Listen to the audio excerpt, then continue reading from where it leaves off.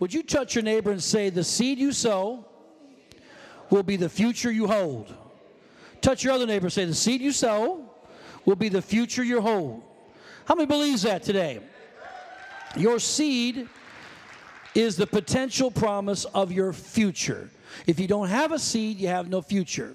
If you don't plant the seed, you'll have the promise of a future and still have no future. The temptation will always be to eat the seed that you know that you have rather than wait for the harvest that it will bring. And I'm going to say this to you because this ministry stands here today. Faith Builders is here today because that woman and myself decided to sow seeds early on in our walk with God and then into the ministry and so on from all kinds of aspects. I mean, sowing seed is financial, but it's more than that. It's your time and your talent as well as your treasure. God sees your life as a seed. Somebody say amen. And so we were willing to sow seed early on, and many know our story. And just for sake of those that may not know, we started a ministry with my folks back in 1989 in Beloit, Wisconsin. The church is still there today, and it is one of our sister churches and very much connected to it still.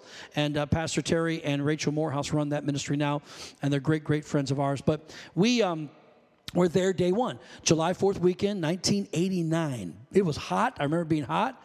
And we were in a townhouse building, is what they called it. It was outside of the city of Beloit. And we met in the basement. The reason why we met in the basement, because it was a little cooler than on top. Come on, someone say amen. There was no air conditioning. So about 15 of us or 20 of us met down in this basement. And that's where the church was birthed. And then we went into our first phase of our ministry. And there were a lot of needs. Once we had, we were raising money for the first phase and bought some property. And this is just a small building at first. Sat about 120 people. Had a couple offices and a little bit of a lobby, tiny lobby, and a couple bathrooms. And it had a kitchen. That's about all it had. But there were needs that needed to be fulfilled once we moved into the building, far greater than the ones we had. We were meeting at the time as we were raising money. We were meeting in a school building, and we were in the townhouse the town building for about 3 months, and then we went into a Christian school building, and there we met into the auditorium. So we actually rented it and rented a few rooms for the kids and all of that. Our first job responsibility that my parents put us to work to do was to take care of the bathroom. So our desire was ministry and to do things for God, but the first task that were given to us was to make sure the toilets were flushed. Hallelujah. And by the way, I want to say a big, huge thank you to all of our First Impressions crew that week after week clean our bathrooms, our floors, scrub. Give them a bigger hand on that, y'all. Vacuum. You wouldn't believe what they got to take care of. Trust me. And so it was our first job, making sure the spit wads were off the walls. The kids would put stuff down the toilets and making sure the plunger was plunged and all the stuff that needed to be done. That was our ministry responsibility, and we were glad to do it. We were glad to do it, and then we would kind of graduate to the next thing. And then my wife and I felt called to leave Rockford, Illinois, to go full-time into ministry in Beloit, and so we did that, and we sold our house, and we made $10,000. It was back in 1990, and in 1990, $10,000 is just about $20,000 today. That's a lot of money still. And I remember having the cash. We rented a property in Beloit, and we had the cash, and my dad was raising money for the chairs. And I remember saying, I leaned over to my wife and said, let's give it. Let's give the $10,000. Let's just do it. We'll buy the chairs. And she said, all right, let's do it. And we gave the $10,000 and to buy the chairs. And I remember my dad pulling me aside saying, son, he had the check in his hand. He goes, son, I saw you gave this $10,000. That's the money you made in your house, right? I said, yeah. He said, son, you don't have to give all this money. Look, he said, we don't need all that money. Just give some. That way you have some money that you can actually take and put it down in the house because you're going to need a house. My dad, man of faith and power, come on, somebody, was trying to talk me out of my blessing. Hallelujah. But he's just trying to be a dad. He's just concerned. He didn't know, maybe I'm going too far. I said, Dad, you've been teaching me faith, and now I'm trying to walk by faith and not by sight. Don't steal my blessing. He cashed the check. Hallelujah. Praise God. Didn't take him long. Amen. So I'm just here to tell you that we were sowing seeds like crazy. Did not know the day would come that we would have this ministry here. Let's look again at what Jesus said, in Mark chapter 4, verse 26. Mark 4:26. He said this, the kingdom of God is as if a man should scatter seed or sow seed on the ground, and should sleep by night and rise by day. In other words, once he plants the seed, he ain't worried about it no more. He's not worried about it. He goes to bed on time, rises in the morning on time, goes to work, does his things, doesn't think about it again, because he knows that the mystery of seed will take care of itself. My job is to release the seed, put it in the ground, and it will happen. Because then it goes on to say, and the seed should sprout and grow. He himself does not know how. He don't care. He don't concern himself with knowing the scientific background of how a seed germinates and becomes a plant. He doesn't care. For the earth yields crop by itself. All it needs from you is your seed. First the blade, then the head, and after that, the full grain in the head. In other words, once it's planted, there is a process. Everybody say a process. There's a process. In other words, you have the promise in the seed of the provision that you need, but you've got to go through the process of faith to get it. So in other words, when you put it in the ground, it's there. You don't see it anymore. You got to walk by faith every day knowing that God will provide for you. When the season and cycle has been completed, He will provide for you. Everybody say, today I choose to walk by faith. That's called the process. And the process, when you're in the process, you are tempted to go back, dig up that seed, and start eating it because what's in your hand is easier, on you and your psyche to just go ahead and eat it. But that meal's for one day. If you leave it in the ground and let God go take you through the process, you're going to yield 30, 60, and 100-fold into your life. Come on, somebody. And again, this ministry was birthed by the plan of God, and we didn't know at the time, but God was stirring our hearts to start a ministry, start a church, and we didn't know how or where, and we didn't want to be disloyal to my folks and to the church there, but we just knew that God was calling us to do it. And so we started making plans and praying about it and just seeing what God would do. And we felt led to start a church in Madison, Wisconsin, and that was in the spring of 1997. And so we were excited about it. We were dreaming about it. We went and we planted that. We got permission and we got approval and we did the right thing. We went through the process properly and we went and started this church, and we just couldn't get it to grow. I mean, we were doing all the right things. I was praying. I was preaching. I provided a nice place for us to have church. It was small, but it was clean. It was nice. And we had the advertisement and we went out and we fed people. We had spaghetti dinners and we did stuff for the children. All these things because we wanted to be a blessing to the city. We felt called to be there. And so we were trying our best to do everything we could. And it just was like something was missing or something that wasn't quite there yet or wasn't right or hadn't yet come to fruition. And so we were thinking about all kinds of different things to do, and all of a sudden I'm up preaching and on a Sunday morning and after I get done preaching I go into my office and the Spirit of God comes upon me. Now people are waiting for me to come out, but the Spirit of God's on me and He begins to speak to me, and I have a vision. When He speaks to me, He says, you're in the wrong place. I need you in Milwaukee, Wisconsin. But I'm here to tell you, I'm here as a result of that. She's here as a result of that. But had we not went through the process and obeyed God and even went to Madison, Wisconsin to understand that wasn't it, but this is that. Come on. Sometimes you look at things as a failure, but it's a part of the process you got to go through. Just like Joseph, he had to go through the pit, had to go through Potiphar's house and be lied on, had to go through the prison. But the day came, he was at right hand of Pharaoh in Egypt. I'm here to tell you, don't look at what you're going through as your tribulation. It's going to cause you nothing but defeat and misery and nothing more than the failure. That's just your transition spot to get you where God's called you. I wish I could preach in this place today. But when the grain ripens, immediately He puts in the sickle because the harvest has come. Let me make the statement. God can't give you what you're unprepared to manage. If you're not prepared for the harvest and you're prepared to manage it, you will not receive it. But if you'll make the preparation in the process, the promise will bring you the provision. I can't say that twice. I hope you got that by the Spirit. Luke 13:6, look at it. He also spoke this parable, Jesus did. A certain man had a fig tree planted in his vineyard. And he came seeking fruit on it and found none. Then he said to the keeper of his vineyard, look, for 3 years I have come seeking fruit on this fig tree, and find none. What does he say to the man in the vineyard? Cut it down. They were pretty strong words. Jesus was saying this, I want you to deal with it. If there are areas in your life that produce no fruit, because a fruitless life is a frustrated life. If there's areas of your life of frustration because there's been no fruit, God is asking you to deal with it. And you're saying, God, I want you to deal with it. But he told the farmer, I want you to deal with it. Now, what are we going to do? Are we going to obey God or ask God to come and take care of it? He's not taking care of your situation. He anoints you. Come on, somebody.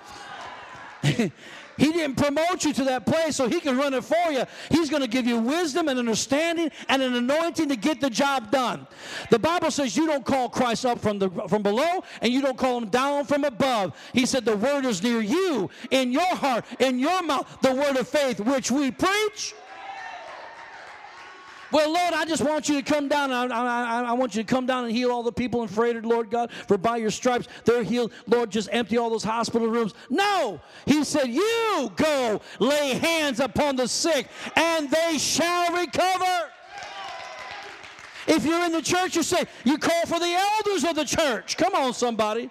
And they'll anoint you with oil and pray the prayer of faith, and the sick will be raised back up. Am I talking to at least 2 or 3 people today? Are you tracking with me so far? Look, we like the Jesus that shows us mercy.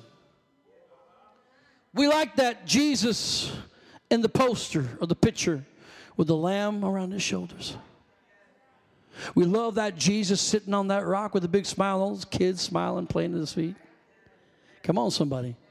We love that Jesus, and I love that Jesus too. And there is an aspect of that Jesus that is very, very real and very powerful.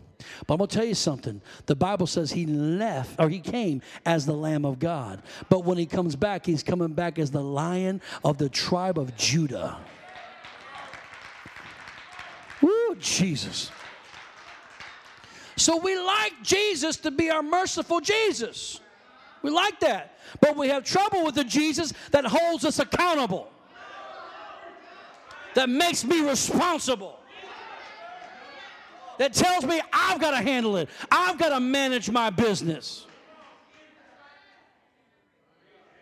Because I'm going to be nice because we got visitors. Hallelujah. I'm going to tell you the truth. We love to play the blame game. So when we say, God, you got to do something about it, we're blaming him. He gave this life to you, and he gave it to me. He lives inside of us. He will grant us wisdom. He will utilize our thoughts, and he will help us. He will engage with us. But he will not remove you. I feel that. Did somebody turn a smoke machine on? Or is that the glory of God coming in here? Praise God. I swear I just saw smoke come off that pulpit. I don't know if I should go back there or not. Hallelujah. Amen. No, he's making you responsible. And we like that merciful Jesus. We like the Jesus, Lord, just come help us, Lord. And when we were young in the Lord, he did. Because we're babies. And when you're babies, mom and dad's got to do everything for you. You can't even burp on your own. Am I right? But when you get older, come on, it's a little weird to tell your mom when you're 35 years old, can you burp me? I think you understand what I'm saying here. My point is that we've got to understand that he makes us responsible. He wants us to learn to manage. Remember, God created man to manage what he created. When God made all the heavens and the earth, he said, now I put you in the garden. You till the ground. And the Bible says that he seeded the earth, that the ground was seeded with everything that man would ever need, ever eat or have pleasure in just being under a tree. It all came out of the ground. There was seed in the earth, but the Lord sent no rain on the earth until man was created to till or to manage the ground. If the rain don't come, the harvest can't come.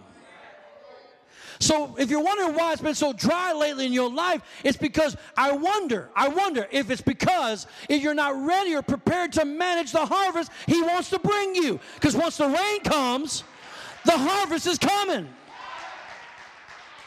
Are we ready to take responsibility for what God is showing us or wanting us to have in our lives? The seeds are in the ground. And by the way, just let me say this prophetically. I didn't say this first service, it just comes to me now by the Spirit. And that is, there's seeds in the ground everywhere. So when I preach this morning, there's already seed in the ground, spiritually speaking.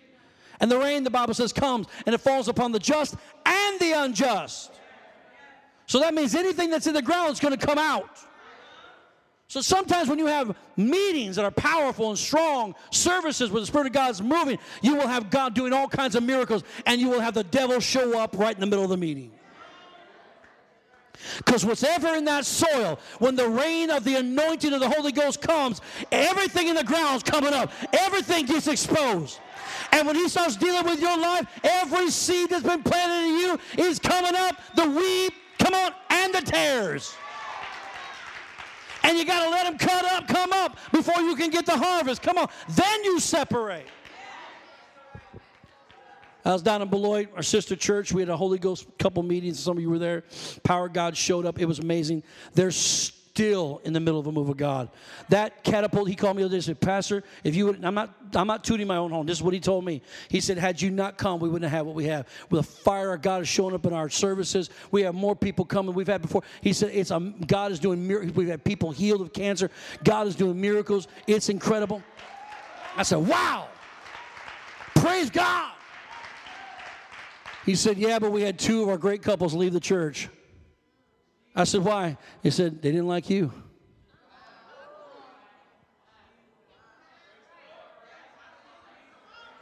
There were some things I said in that meeting. I brought some correction. And when I brought the correction, they got offended. The problem wasn't me. The problem was I came with the anointing, and whatever was there manifested itself. He said, but don't worry about it. We're happy they're gone. They're going somewhere else. Praise God. We don't want anybody to be unhappy in our church anyways. We want to move with God. If they don't want to move, that's fine. Let them go somewhere else. Come on, we're ready for more. He said, God's sending 5 more couples to take their place. I said, I don't know if I feel bad or good. I'm not sure what it is. I want to feel good about something. But the truth is, I feel great about it, honestly, because I recognize that's a part of the anointing. So Jesus is revealing, church, the heart of the Father in Luke chapter 13. He's revealing the Father's disappointment over not seeing an investment on the seed that He had sown. That's what we're reading about. Let's look at it again, verse 7 through 9. Then He said to the keeper of His vineyard, look, for the 3 years, this is the master talking to the keeper of the vineyard, the manager of the vineyard. Look, for 3 years I have come seeking fruit on this fig tree and find none. He said, cut it down. Why does it use up the ground? That's the heart of the Father. He is displeased. He is disappointed that he trusted the farmer to take care of the vineyard. And why in the world is this thing taking up ground? You could have uprooted this thing and put something else in that would bring forth fruit. I don't like this. I want to see things produce in my kingdom. Watch this. But he answered and said, who answered? The manager of the vineyard. Answered who? The master, the owner of the vineyard. And said to him, sir, let it alone this year also, until I dig around it and fertilize it. What is he doing? Watch this, church. He's beginning to intercede.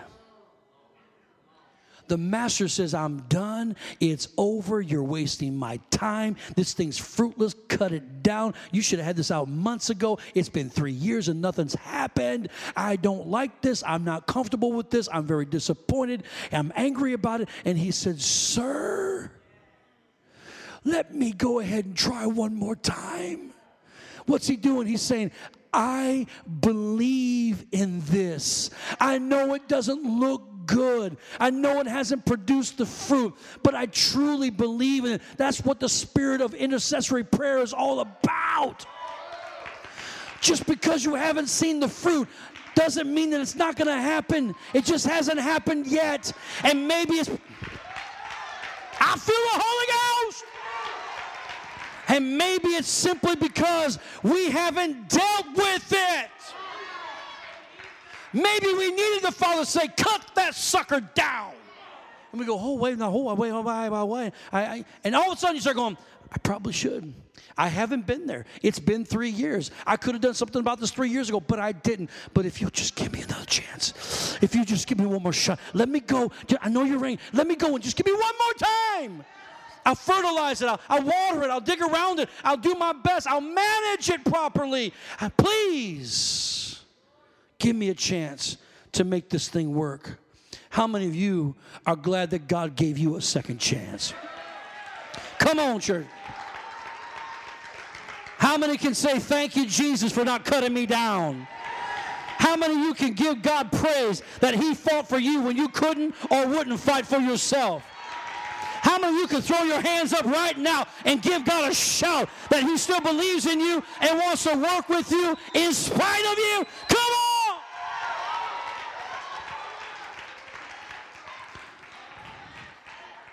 And he said, the manager said, if it bears fruit after I do this, then well. But if not, after that, you can cut it down. I believe the master of the vineyard was looking to give this man away. He wasn't mad at the tree. He was disappointed at the servant for not dealing with the issue. Why you wait year 3 for this to happen? But I'm so glad that you saw the light now. I'm so glad you're fighting for it now. This is not going to be your failure. This is going to be your transition. You're going to transit, and there's going to be more fruit than you can shake a stick at. Church, I don't know about you, but it's very difficult to continue to give into something that you don't see a return on. It's hard to pour into a marriage when it's a one-way street. It's hard to give to your children when they're disrespectful and rebellious. It's hard to bless your family members when all they do is take. It's hard to love your coworkers when they talk about you behind your back. It's hard when you expected so much and got so little back in return. It's difficult. Let me ask you, how long would you work for your employer if he wouldn't pay you to work there? I mean, you might give it a day if he says, give me a couple of days. You might even give it a week if he asks you to give you a week. But after a week, you're going to go, do I really want to go and break my back and get up so early and fight the traffic and go in there and put up with all that stuff at work for 40 hours and maybe I might get paid? I don't think so. No, you didn't work for nothing. You might donate your time, but you got to make a living. You got to support your children. You got to take care of your house stuff, your car. You got to take care of what's going on in your life. Somebody say amen. No, we work because we believe that at the end of this, we're going to reap something in return. So difficult to feel like you're the one putting out and nothing's coming back. Can I tell you that even Jesus found this difficult when it was a one-sided nurtured relationship? That even Jesus found it very difficult? You know, they kept coming to Jesus. Think about this, church. They kept coming to him, and they wouldn't stop. Once they knew there was a healer, a deliverer, a savior, a friend, somebody that delivers people out of demons, and I mean all this. Once they knew, they all came. You did not have to put on social media that Jesus was in town. They all knew he was in town. He would not know his billboard. Amen. Because they knew he had the answers. And you know, Jesus, he was so wonderful. And he would minister to them. And he even was so tired. And he would have compassion. And he would keep ministering to them. But you know, he was all God. But he was all man too. He was God-man or man-God. So he had in himself, he would get tired. He would be hungry. He functioned like a man. And there was disappointment in our Savior as well. How do you know? He had preached and preached and preached, given and given and given, depleted himself over and over and over again. And then he looks to the crowd and he says these words, until you're able to drink my blood, until you're able to eat my flesh, you can have no part of me. I've given to you. What about you giving back to me?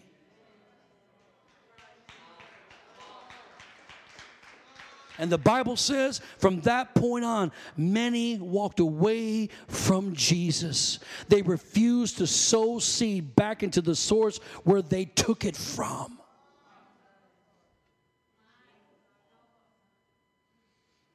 Lepers. One comes back. I thought there were 10, Jesus said. Yeah, they were. It must have been uncomfortable for the guy, you know. He came back to say, thank you. Thank you, Jesus. The other 9 went about their business, and we don't have any record of them ever again. Probably never saw Jesus again. They took what they wanted and never even came back to say thank you. Come in this church, eat all the resources. It's going to get quiet for a second, but you'll shout in a minute. Let me bring a little correction. And me, my wife, our staff, our leaders, this worship team, they're good. But not good because they just get up there a minute before church service and say, play that one song. They're here on Monday nights. Couple hours, pouring it out. They're tired. They don't feel good. They got to come. They got to pour. It's going to be snowing soon. They'll come through the snow. They'll get through the ice. They make it for to be here. Our children's directors, the people that work in our community team, you name it. They put it on the line week after week. We all do. And what are we doing? We're depleting ourselves and depleting. We're pulling it out of us week after week after week. I thank you. And I believe that you respect that. And what are we trying to do? We're trying to prepare an atmosphere in this house that when you get here, you and your friends and your visitors will feel a warmth, and there'll be a fellowship here, and they'll feel the presence of the Lord. And we want them to have an experience with God through praise and worship and the Word of God to be strong and powerful. We want signs, wonders, and miracles to be in this place. I was here. Look, I'm not doing this to garnish any type of sympathy, but I was here at 1 o'clock this morning. I couldn't sleep, got in my car, came down here at 1 o'clock in the morning, spent 2 hours before the throne of God in this place. I do not say that for you to go, oh, let's feel bad. That's not me. I'm not trying to do that. I'm just trying to, I take this stuff serious. It's hard when you take it serious, but 90% of the crowd does not. Amen, church. And we want you to have a place where you can bring your friends to see Jesus, and souls can be won, and children can learn about the Lord. And we gladly deplete ourselves. We gladly, week after week. What fills me back up? What fills us all back up? When you come and you partake, you're not sitting at home with the Green Bay Packers. I don't care about the football game. Watch it. That's great. Not against anything like that. I like going to the movies myself. But if a movie's more important to you, when you know more about the actors and the directors in the movie than you Matthew, Mark, Luke, and John, something's out of order here. Can we just be real? Come on. What's he saying? He's saying your tree is dead. It's not producing. It's been 3 years. What's he saying? Give it some attention. Amen. And we gladly, when you come with your tithe, your offering, when you come with your talents, when you come with your abilities, when you come just to hear the Word of God and get in His presence, it fills me personally as your pastor back up. And I want you to be part of this church. Matter of fact, we had an incredible program called Growth Track. And if you want to belong to this church or at least learn more about it, sign up today, man. It's an express. You'll have it at the end of the month. They'll tell you all that you need to do, but sign up for Growth Track today. Look at Galatians chapter 6, verse 6. Let him who is taught the word, that's me, share in all good things with him who teaches. Come on. Or that's you, rather. And me are the ones that teach. Do not be deceived. God is not mocked. For whatever a man sows, that he will also reap. So you sow in this church, you can reap from the church. There's people in your life you wish they loved you. But when was the last time you sowed a seed of love into their life? How are you going to reap love from them when you haven't sowed any seeds of love to them? Come on now. We're getting this backwards. We're saying, no, you give me first and I'll give. That's not how it works. That's not the kingdom. The kingdom is if a man should scatter seed in the ground. Amen. I'm trying to help you. God will not be mocked. Whatever you sow, you reap. Look at Ephesians chapter 4, please. And Jesus himself gave some to the apostles, prophets, evangelists, pastors, and teachers for the equipping of the saints, for the work of the ministry, for the edifying of the body of Christ. Watch this. Till we all come to the unity of the faith. Let me make this statement. No one should be elevated above someone else. No one should elevate somebody and diminish another person. Why? Everyone has a place. Everyone has their share, and we're supposed to work in unity together. And in the knowledge of the Son of God, to a perfect man, to the measure of the stature of the fullness of Christ, that we should no longer be children, because kids say, mine, mine, mine. Tossed to and fro and carried about with every wind of doctrine by the trickery of men and the cunning craftiness of deceitful plotting, but speaking the truth in love may grow up in all things into him who's the head, Christ, from whom the whole body is what? Joined and what? Knit together. We're supposed to come together. Not being separated, but togetherness. Watch this. By what every joint supplies. Y'all know, y'all saved? Talking about this joint right here. Just making sure, okay? Oh, this church is pretty liberal. Supply some joints, all right. No. These joints. According to the effective working by which every part does is what? Share. Every part does share. What happens then? Causes growth of the body for the edifying of itself in love. Church, God has called us to be givers, always thinking how we can give. Why? It's natural. Why? Because we serve the greatest giver that ever was. Our Father loved us so much that he gave his only begotten Son, his greatest gift to you and I. It is in us to be givers. Jesus said in Matthew 10:8, freely you have received, freely what? Give. Hoarders and takers are not the calling of the believer. But here's what's interesting to me in Matthew 10. We're supposed to give it all away, right? In Matthew 10. But look what it says in Luke 14, verse 16. Then Jesus said to him, a certain man gave a great supper and invited many, and sent his servant at supper time to say to those who were invited, come, for all things are now ready. So get the preparation, get the vision of God making preparation for his people to come. And now everything's ready. But they all with one accord began to make excuses. The first said to him, I have bought a piece of ground, and I must go and inspect it or see it. I ask you to have me excused. Another said, I have bought 5 yoke of oxen, and I'm going to test them. I ask you to have me excused. Still another said, I have married a wife, and therefore I cannot come. So that servant came and reported these things to his master. Then his master of the house, being angry, said to his servant, go out quickly into the streets and lanes of the city. In other words, he's saying, bypass them. Not into these excuses. And bring in here the poor and the maimed, the lame and the blind. And the servant said, Master, it is done as you commanded, and still there's room. Then the master said to the servant, he's not done. He don't like this room stuff. He wants things filled up. He said, go out into the highways and hedges and compel them to come in, that my house may be filled. For I say to you that none of those men who were invited shall taste my supper. I don't think I got to preach too hard on that. I think that's pretty self-explanatory. We understand who the master is. The servant would be the pastor, and he's trying to get everybody in the house, and they keep having one excuse after the other. The master was saying, I wanted you to be first, but now you're going to be last. And those that were last are now going to be first. By the way, that's what the tithe and offering is all about.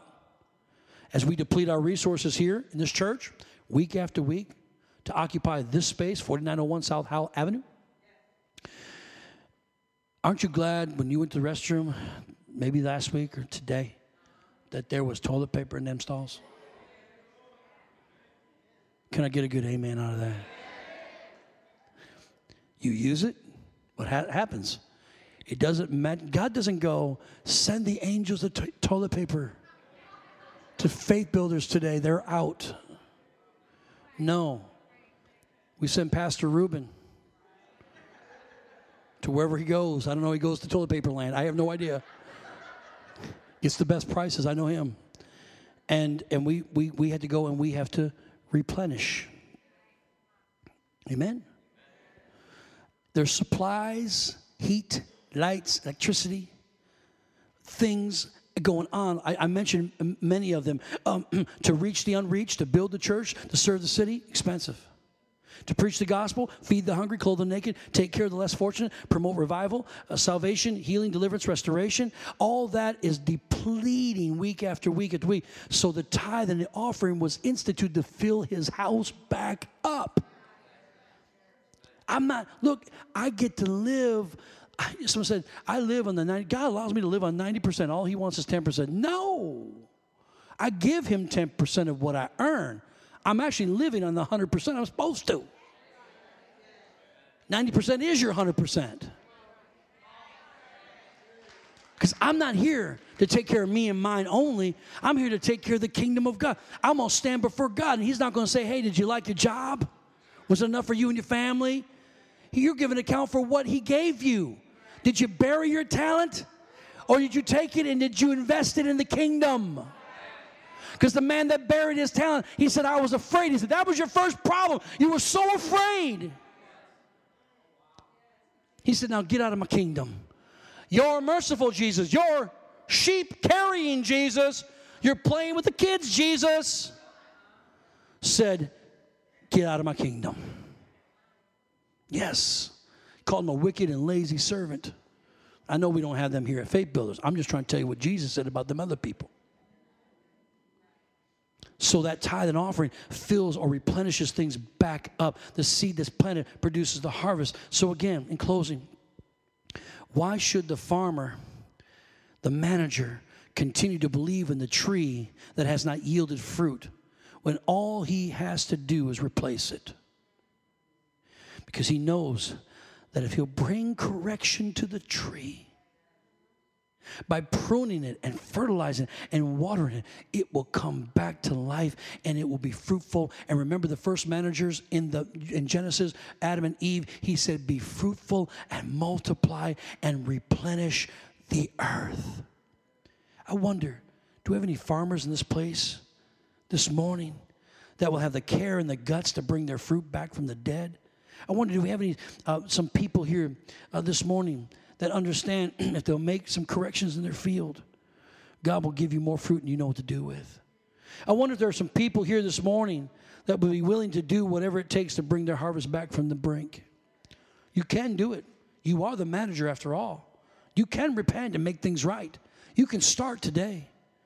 John 15:8, Jesus said, by this my Father is glorified, that you bear much fruit, so you'll be my disciples. Glorified here means to be like God. It is God's will for our lives to be like him. And to be like him means we're to bear much fruit. I just got to take care of my life. I got to go back to saying, I got to get out of hope, going one day it's going to happen when I know in my heart I've done nothing to fix the problem. But if I'll go back, repent, make things right, all of a sudden, fruit will begin to come back into my life again. Somebody say amen. That's just round 2 of the seed effect. Come on.